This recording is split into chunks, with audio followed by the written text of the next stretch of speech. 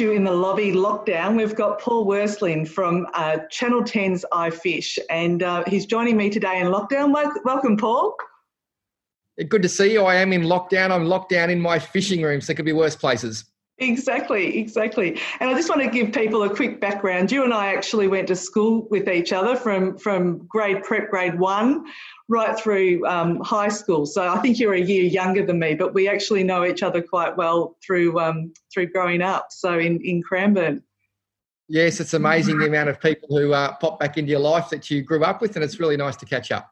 It is lovely to catch up, and I've been following your career, Paul. You've had an outstanding career, and I just wanted to speak with you today. And I have a lot of followers with Senior Stays. As you know, I've got Senior Stays travel website. They just adore fishing and follow you, no doubt. And I just want a little bit. We want to go back to where it all started for you and your background. So, do you want to tell us a little bit about that?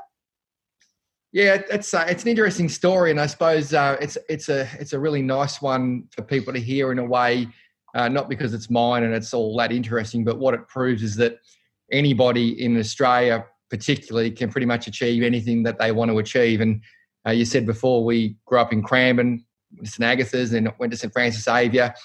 And with no disrespect to Cranbourne is not the greatest place on the planet if you're growing up that you could possibly turn into something good. It would be easy to go down a life of many other things. And I suppose the easiest way to put it is it's a very low socioeconomic area. It still is to this day. So I'm pretty proud of the fact that to come from Cranbourne, to come from a very, I won't say poor, but a family that didn't have a lot, it's very nice to have been able to achieve the things that I wanted to achieve and live my dreams. And there's not a day goes past and I don't pinch myself and just go, where did all this come from? And if I had have told 15-year-old me that one day I'd be doing the things I'm doing, done the things I've done, and just live the life I've lived, I'd literally tell you you're an idiot. I'd say, Paul, you're an idiot. That's not going to happen. So it actually feels very surreal. But I was just a kid who liked the idea of going fishing. Nobody in my family fished. I'm the youngest of 5 kids. My dad never fished. My dad just worked hard. And I just decided that I wanted to make fishing my life because I saw my dad work way too hard for too little result. And here I am at 47. I've actually made a bit of a go of it. I'm doing okay.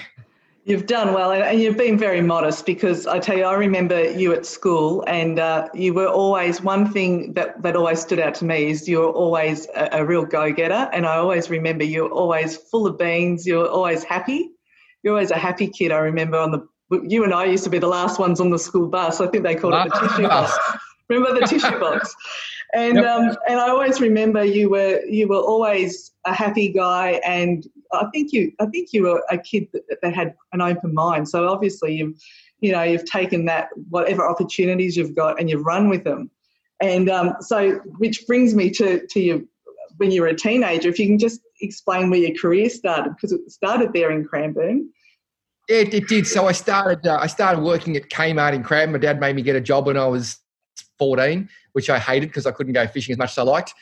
And basically worked my way into the sporting goods section because I didn't want to work in the plant section because that sucked. So finally got moved to sporting goods, and I got a little customer base when I was 14 years old because I was just so passionate about fishing. And eventually then I joined a local fishing club, and the guy who owned the fishing club decided to open a fishing tackle store. So I was pumped because I thought I'm going to get a job in a tackle store. I eventually moved from Kmart to get that job in the fishing tackle store. I think I worked there for at least a year or two without getting paid. Just wanted to be around people. It was my dream job. I didn't need money to make it work. And I think that's an important lesson for a lot of people. A lot of people, they want to be a pilot or they want to be a hotel manager, whatever, but they want to be there then. They don't want to start by sweeping the floor and doing the crap jobs. And my philosophy always was, no matter what job you're doing at the time, and I used to do some horrible jobs like clean the toilets at the fishing shop or sweep the floors at Kmart, I always just thought to myself, do the very best job you can do at anything, because you just never know who's going to be watching. And eventually the right people watched in the right places, and I just kept going. And being in that fishing circle, I joined the Angling Club, as I said, and I was lucky enough to win a few competitions. Then I won the junior championship, and then the next year I became a senior at 17, and I won the senior championship the following year, which had never been done, which is pretty cool. And I just kept, the more I got into fishing, the more I had to be into fishing. I've never done drugs, but I assume it was like a drug. The more I got of it, the more I needed of it. And it was just like, oh my God, what's next? And ended up going to uni. I did 4 years at Rusden. It's very hard to believe. I'm a physical education secondary teacher. Fantastic. I was laughing with a mate of mine this morning I went to uni with. I said that the greatest joy in my life is telling people I'm a secondary teacher of physical education because I just laugh. Did you ever teach? Did you ever actually go into teaching? I taught for 3 days emergency teaching. So I literally did 3 days while I was having a bit of a gap year after uni. And it was in that period of time that my boss rang me and said, I want you to buy the business off me. So I was 22. I had no idea about business as such, as in I had an idea, but I had no clue how it all worked because business, as you know, is pretty full on. So with the help of my parents, because they owned their house, they actually put their house up so I could use it as collateral. At the time, I didn't even know what collateral was, which is funny when you look back on it. So they put their house on the line for me to lend the money or borrow the money. I'm not sure what the correct English is there. And I basically then had this massive debt overhanging, and I was 22, still living with my parents, and I was working 7 days a week in the business. And it was amazing. I bought that business where I'd worked for 7 years previously, and it took about 4 days for the business to turn around and just grow ridiculously after I took over. Like I took over on the 9th of the 9th, 96, and I'll never forget the first 4 days was just normal old trade. On the Thursday, a bloke come in and dropped this big whack of cash on a heap of stuff, and it's like he just told the world that. And I think it was just the enthusiasm that I had and the energy. People wanted to be a part of it. And I had people that wanted to come and work for me for nothing just to be a part of my business all of a sudden. And so I made these incredible friends, and I had people coming from everywhere. And then I decided, and this is a very short version, but I'd been writing fishing articles for many years, and I'd been doing radio as much as I could and the local newspaper, all for free. Yeah. And I finally did get a gig where I wrote for a fishing magazine. They paid me like $150 an issue, and I was like, I still remember where I was sitting when I got the phone call, they're going to pay me. And then I was doing all this work, and I just thought to myself, a magazine article literally is about a week to produce because you got to go fishing, get the photos, then you got to write it. It takes a week, and for that week at the time I was making about $400. So I was actually going backwards because the fishing part of it was costing me more than that. And I thought if I could just get on TV for half an hour to promote myself and my business, I reckon that'd be worth about 1,000 fishing articles, the people I could touch. So I literally just started emailing and ringing Rex Hunt and just saying, you got to take me fishing, you got to take me fishing, you got to take me fishing. Well, I annoyed him for I reckon it was 2 years. I just never gave up. And we worked in the same circles because I had the fishing shop now, and I saw him at different events, and we were in the fishing thing together. So basically, eventually I got a phone call, and I was in Sydney at the time doing some work with Tackle World, and basically his production manager said, look, we're struggling to catch a fish. And now that I own a fishing television show, I know that's a real problem. Without fish, you struggle. And he said, any ideas? And I had no idea. And I said, yep, 100%, I can organise it. So he said, well, let me know. So I got off the phone. I quickly started thinking, and I thought, Port Albert, there's always good fish at Port Albert. I rang a guy I knew. So I rang back and said, this is the plan. These are the dates. Let's do it. And then he said, okay. And I still didn't know what the situation was. I said, look, do you mind if I come along and watch? Because I didn't even know if I was invited. And they said, oh, yeah, you can come. So it was a Sunday afternoon. I worked till 6 o'clock, and then there's a knock on the back door, and Rex Hunt's there, and he said, well, let's go to Port Albert. So that in itself was huge for me because I'd grown up as a kid, and he had been probably one of my greatest heroes at the time, because if you're into fishing, you were into Rex Hunt. Yeah. So I'm in the car, we go down to Port Albert, and I think this is all pretty bizarre. I'm part of seeing this gig. So we share a hotel room, the dodgiest hotel room you've ever seen. I'll never forget, just before he went to sleep, he's in the bed next to me. He says, now, Paul, if I stop snoring tonight, wake me up. I said, why? He said, because I'm dead. And he snored, and I got no sleep. And the next morning, we get up at 4 o'clock, we get on the boat, and the guy says, come over here. I said, why? He goes, I've got to put a microphone on you. I said, why? He said, because you're doing the show today. And I nearly fell over. So next thing, out of the blue, bang, here I am. I'm about to make television. And it was the most incredible day. It was a glass out, which you rarely get at Port Albert. My sinker hit the bottom. It was there for about 3 seconds, and I got this massive bite. Got a 20-pound snapper, which is unheard of. Put it back down. We made the greatest show ever. And then they said after that, got any other ideas? So I gave them another idea. We went out. We got hooked 7 mako sharks in a day, which is still my record by a mile off Phillip Island in the worst conditions ever. We still hooked 7 mako sharks. And then we went to Flinders Island to organise this next trip. And the producer walks down to me. I'm wearing tracky pants and a T-shirt on the beach fishing. He goes, "Paul, you really need to start dressing a little better." And I went, "What?" Because I'm just a fisherman. He goes, "Well, now you're part of the show. You got to lift your image." And that was him saying to me that I actually had a full-time gig. Wow. And yeah. So I did that for 4 years. And all of a sudden, you're the co-host on the biggest fishing show in the country out of I say out of nowhere, but I'd probably worked about 20,000 hours for free to get to that position. And that's important for people to know. That's exactly right. It didn't happen overnight. I've taken about, 47 now, so I've taken about 32 years to become an overnight success. Yeah, and it's important for people to know. And that was before social media. Like this is all before social media. And in a way, it was so much harder then because you just couldn't touch people unless you're on radio, TV, or in the newspaper. You couldn't touch people. It was very hard to. Like now, I always joke, you can have 2 followers on Instagram, and you're famous to those 2 people. Yeah. Yeah. Because they see you every day, and if they saw you down the street, they go, "Wow, there's Paul. I follow him because he's got 2 followers." So it's a lot easier now to be Insta famous or famous, so to speak. Yeah. And that's why I want to be on television, because I just knew that it could wasn't about me, but I bought this business and I wanted my business because the way I wanted to be the best tackle shop in the world. Yeah. And I think the only way to do that, if I can sort of make myself semi-famous, people want to come and see me. They'll want to come and see my shop, and it'll grow. And it worked because literally being on TV just brought people in the door, and the business, it doubled its turnover in like 2 years, which is unheard of. That's such a brilliant story. And you opened another shop too, because you had one in Cranbourne and now you've got one in Mornington, don't you? Yeah, so there's been a few shops along the way. So first the one in Cranbourne, then we moved Cranbourne after 4 years to a location that was 3 times the size. Yeah. Then we moved that, then we extended that, so now it's 7 times the size of the original shop. Then we opened Shimano World in Berwick. New World Honda had a position there. I was there for 7 years until they changed their business plan. Yeah. So that was the first ever fishing tackle store in Australia, possibly the world, I'm not sure, that only sold one brand. And it was ahead of its time because it was called Shimano World, it only sold Shimano. And now there's a lot of those sorts of shops. If you go to DFO, you've got Nike shops, you've got Adidas shops, you've got Timberland shops. So it was so far ahead of its time, and it was awesome. Everyone said it'd fail, but it actually did really well. Yeah. And that was the stepping stone. Then I bought Bill Fisher Tackle in Frankston. And that's a long story, but that was a shop I shopped at when I was a kid. And basically, unfortunately, they went broke and had some massive bills. And I got a call one day from a debt collector saying this business is for sale. And I thought, why are you ringing me? And they were basically desperate for tenders. And I ended up putting a tender in.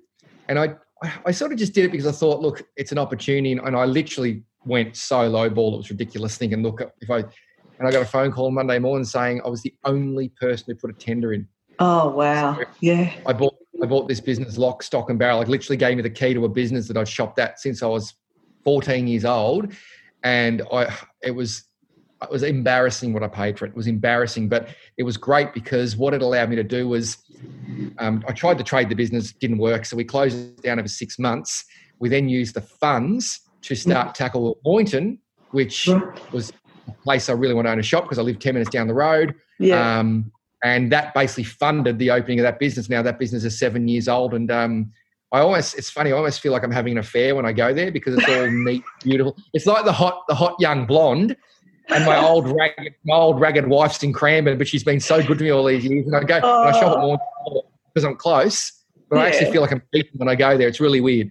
Oh, that's funny. Well, this is such a great story. I'll tell you what. And now your family, your wife and your son have now become part of the show too. So can you tell us a little bit about that? A lot of people wouldn't work with their family, but you've decided to work with your wife and son, and they do a wonderful job. They've got their own celebrity themselves. So tell me a little bit about that. What was the decision making there? So I've always worked with my wife. So my wife, her dad is the guy I bought the shop off. Right. So I've known Christy since she was 6 years old, and we've been mates since we were kids. So we grew up fishing together. She worked at the shop with me, and for most weekends, so I worked at the shop Thursday, Friday, Saturday, Sunday throughout high school and uni. I was doing minimum 40 hours a week. So I did every Saturday and Sunday with her at the shop, just the two of us. We ran the thing.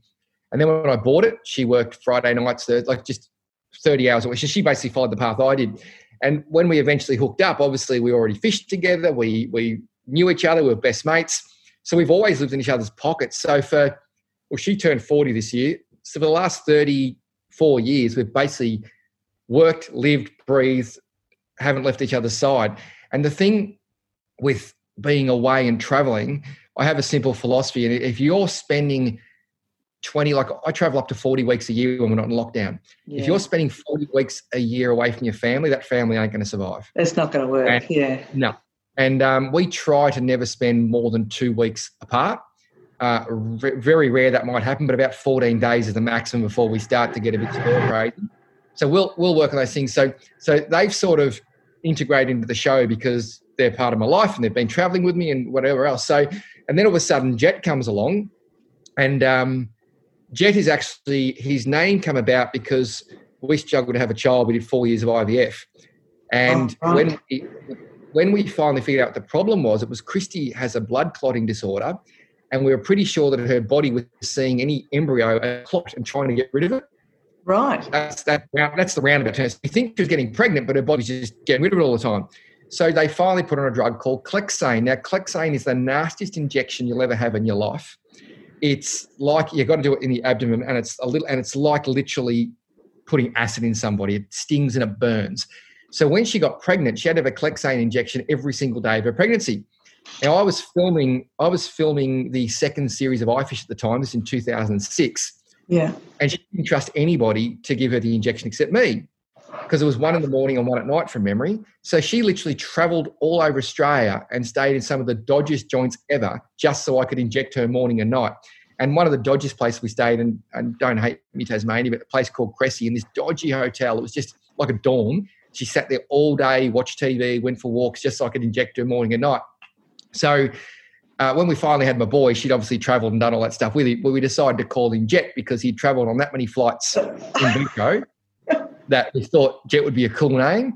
And then I wanted a fishing name as well, so I came up with Reef. And Chrissy wasn't that keen because she's like, that's a bit corny. But then one night, it's all about how you deliver things. I remember I was in bed and I said, when you're going along in the boat and you're not catching, it's all barren, and you come across a reef and you just find life. I said, I want to call our boy Jet Reef because it's a sign of life. And she got all teary and said, it's beautiful. That is beautiful. So then we got this little boy. And I'll never forget the first time I put him on the show because he was there and I had him in my arms and he was like 3 months old. And I gave him a kiss, said, see you later, I'm going fishing.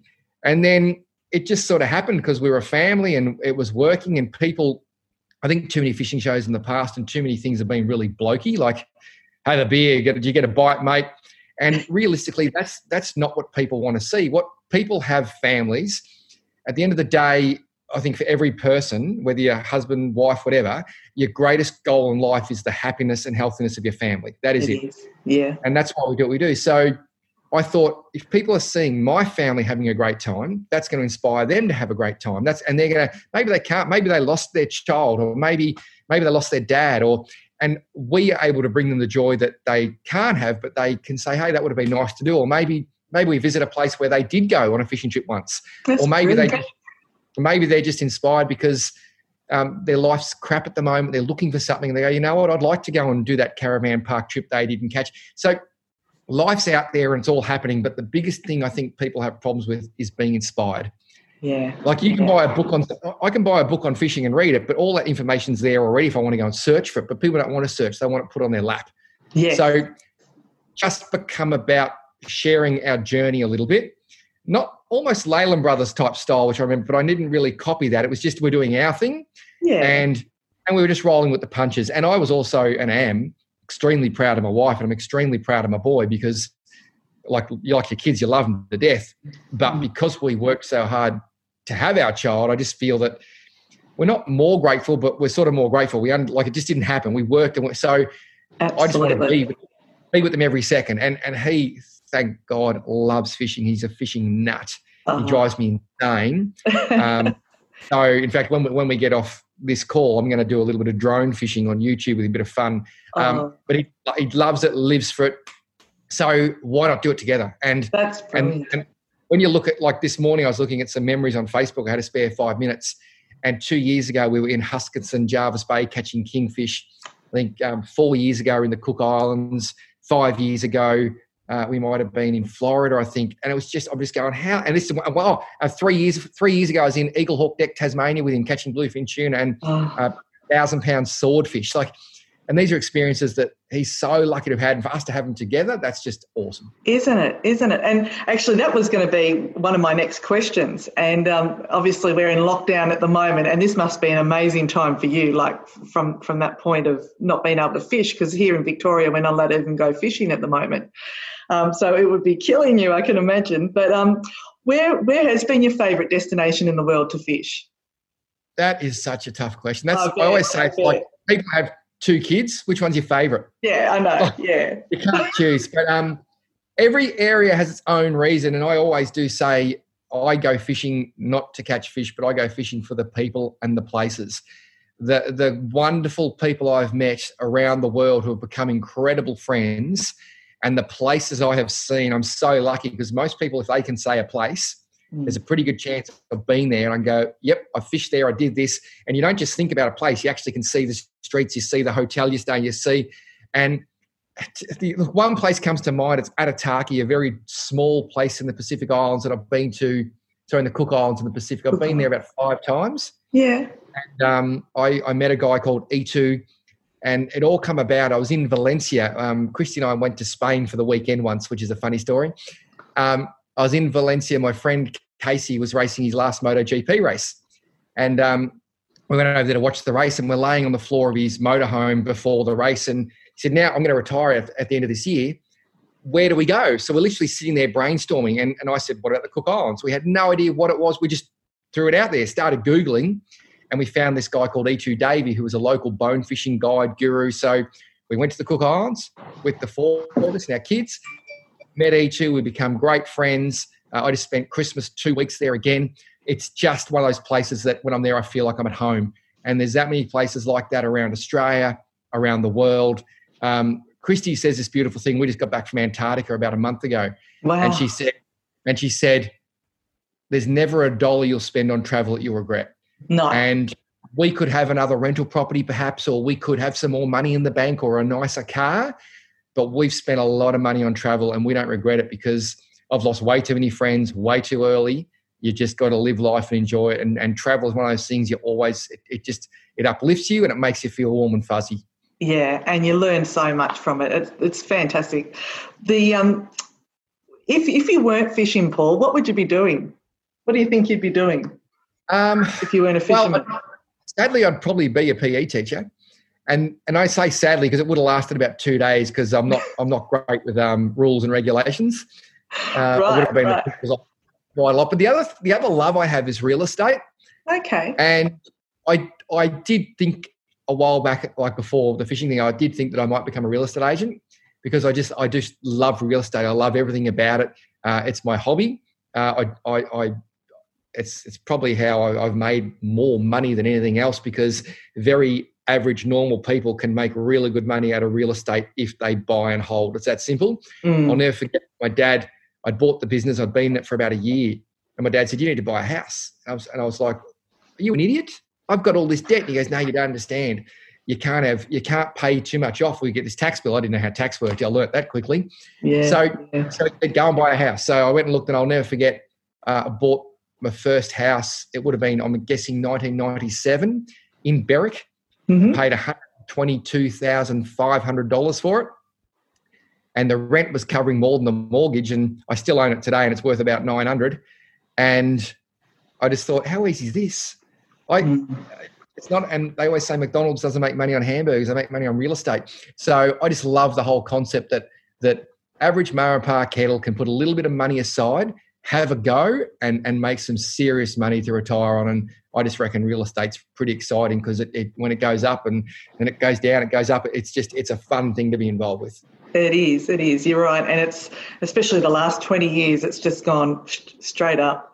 Now, what's been your most emotional experience whilst you've been travelling, where you've been somewhere you never thought this emotional experience would come, might have come at the most strangest time? What can you think of any time that really stands out?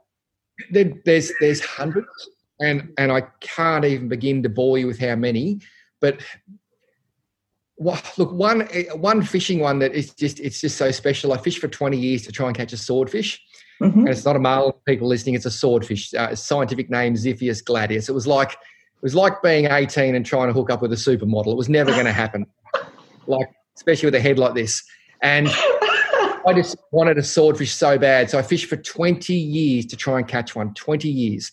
And in 20 years of traveling around Australia, fishing all night, miles offshore, I never got a bite in 20 years. So eventually I went to Florida to fish with the best guy in the world because I got a bite and I didn't hook it after all that. So I come home, but I'd learned how to possibly catch a swordfish because he showed me the technique. I just didn't know how to do it. So we went to Exmouth on holidays, one of my favourite places in Australia, and we saw a squid in the marina swimming along. And Jet said, "There's a squid, Dad, I'm going to catch it." So cast the squid jig out, caught this squid. We put it in the hotel room in the freezer, and we went fishing 2 days later. We're out there fishing. We caught everything. It's like 1 o'clock, and I said to my mate, "Why don't we try and catch a swordfish?" Like we'd literally caught everything you can imagine. So we rigged this squid. I put it down 600 metres using 2 bricks as a bait, as a sinker, and dropped it to the bottom. And it was down there for like 15 minutes. And my mate said, "Well, what does it look like when a swordfish hits?"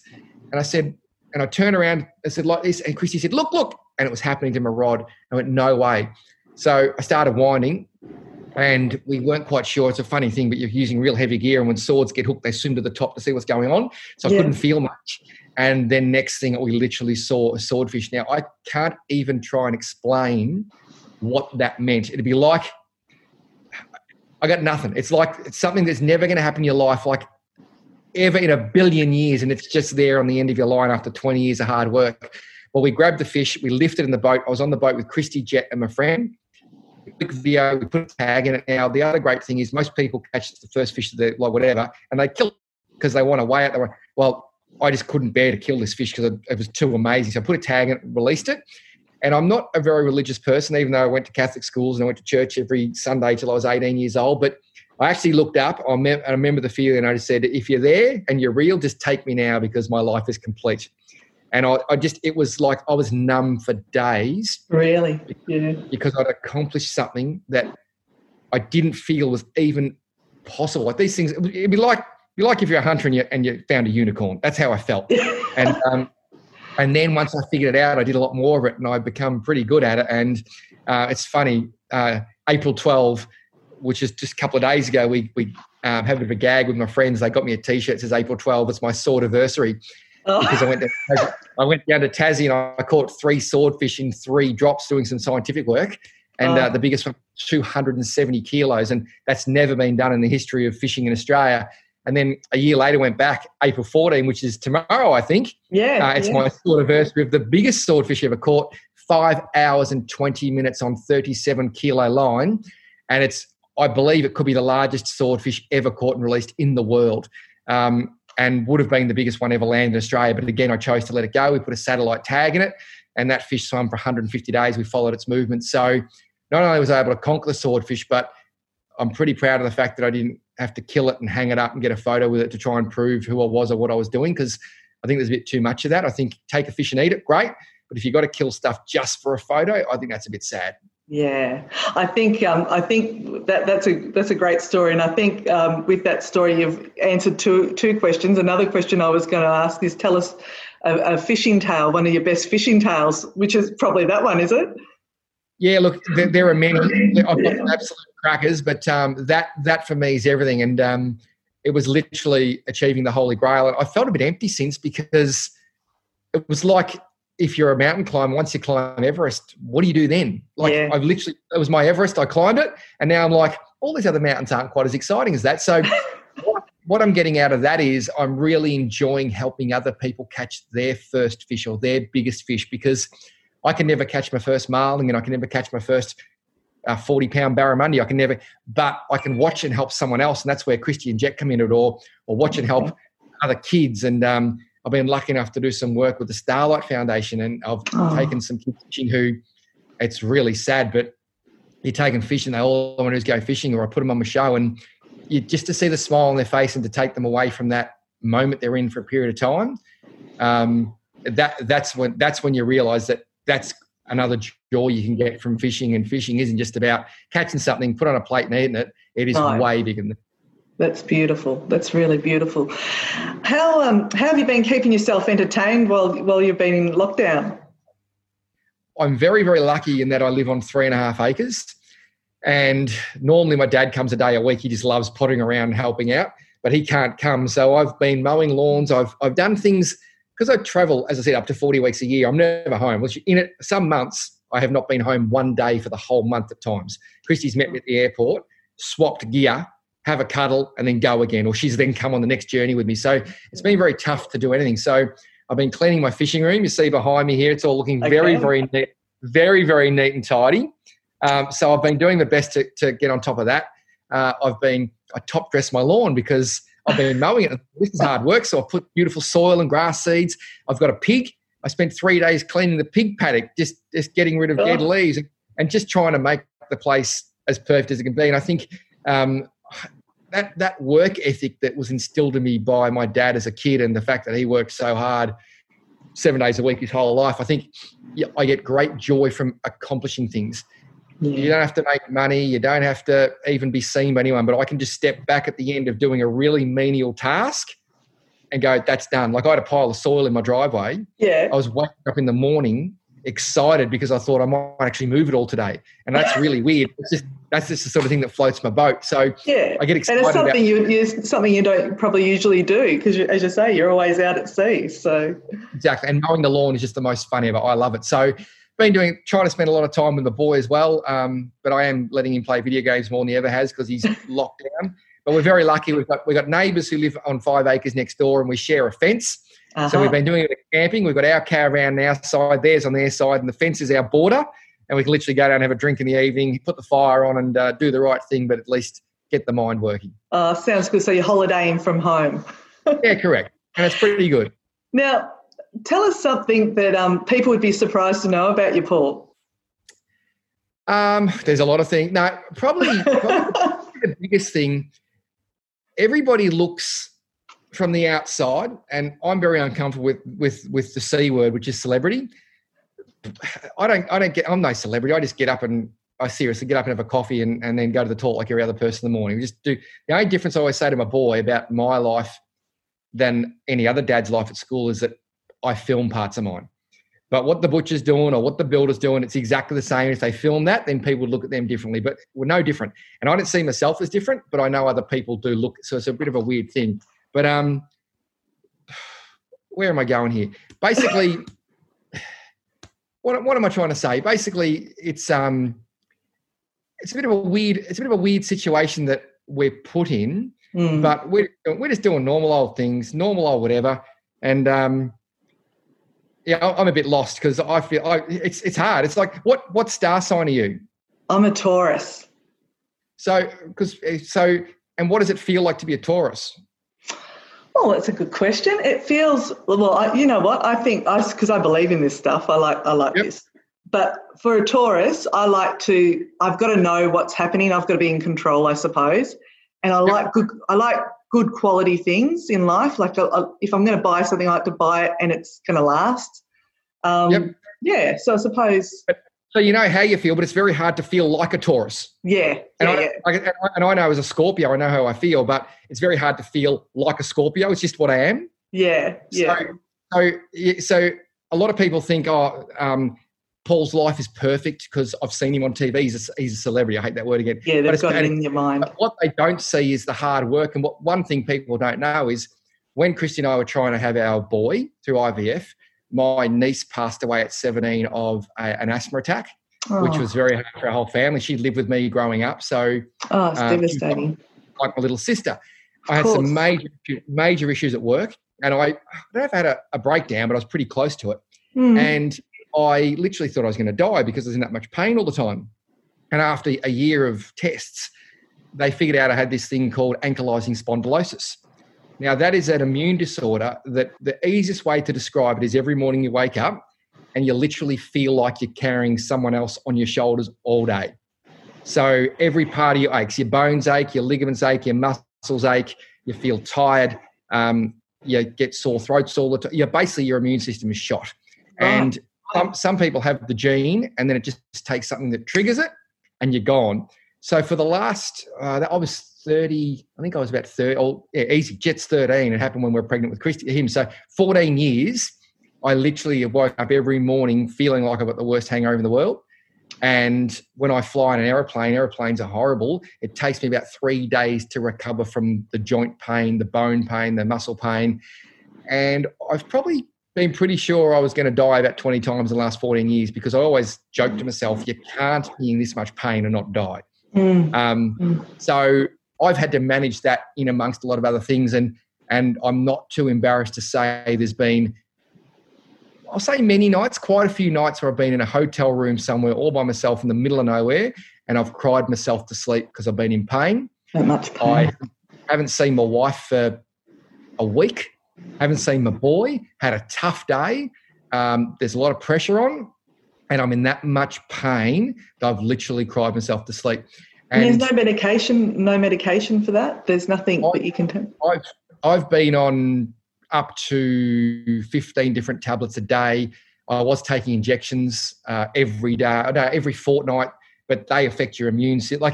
So I actually made the decision about 12 months ago that I'm going to stop all medication and just see how I go because and you know what? I've actually been as good or better than I've ever been. Oh, and brilliant. I'm just trying to keep moving, stay positive, do all those sorts of things. But if I literally, we do a kayak filming on the show, if I sit in a kayak for half an hour, I can't walk for a day.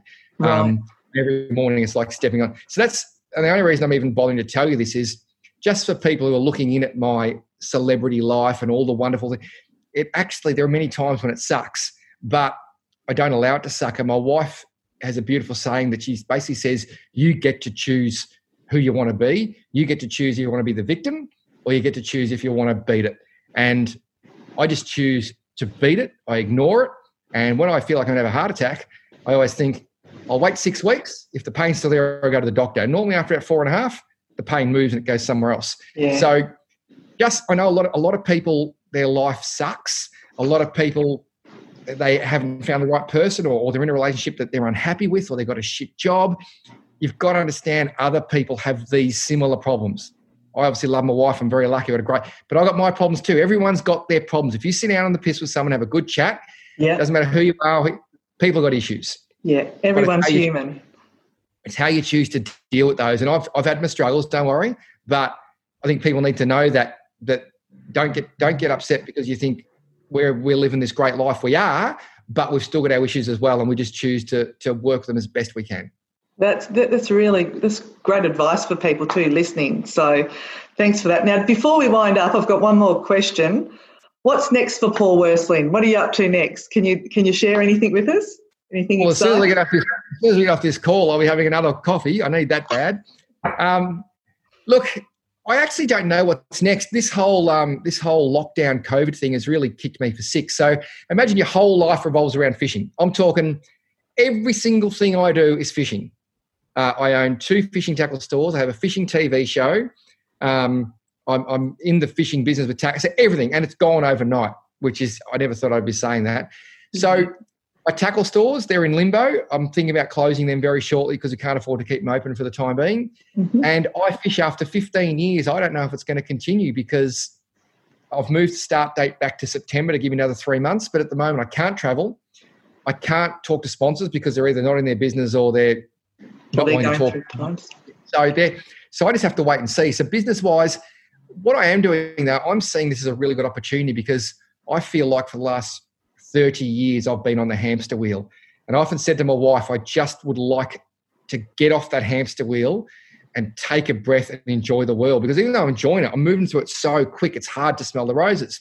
So true. I'm seeing this as my opportunity to get off that wheel, just take a deep breath and enjoy. And even though it sucks, I'm trying to ignore the financial part of it, and just think, if I got this opportunity, what would I do with it? So I'm trying to live and love every day, trying to just enjoy being at home and the simple little things and organising and having a fire and talking. Like Christy and I live and breathe together, but some days we don't talk because I'm just running or I'm away. And like not as much as I'd like to. You talk, but not those things you really just want to shoot the shit about or be deep and meaningful about. So we are, in that fact, I'm enjoying this, but long term, I'm hoping more of the same. I'm hoping I can continue my fishing show for a little bit longer. spend a bit more time with the family, which would be nice. I want to just dial the work down a little bit and basically just stop and smell the rose. I think that's the most important thing for all of us. We all try to create wealth. We all try to build castles. We all try to achieve mighty things.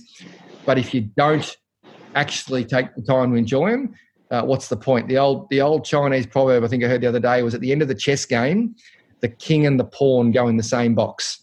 There you go. And that really struck a chord with me, because at the end of the day, when you're dead and buried, it's all over, and no one's going to stand there and go, geez, what a great bloke. It's just about what you could actually achieve and get out of it yourself. That's so true. That's so true. And exactly what you're saying, we're all going through the same thing at the moment. It doesn't matter whether you're poor, rich, who you are. We're all going through this at the same time, aren't we? And it just shows you, it's and as I said to someone else the other day, I think it's a good time for the world to realise that greed isn't good. It's not a time to be greedy. It's just a time to actually go back. And Christy and I go for a walk every day about 4 o'clock for an hour around the neighbourhood. And I said, there, it is so beautiful.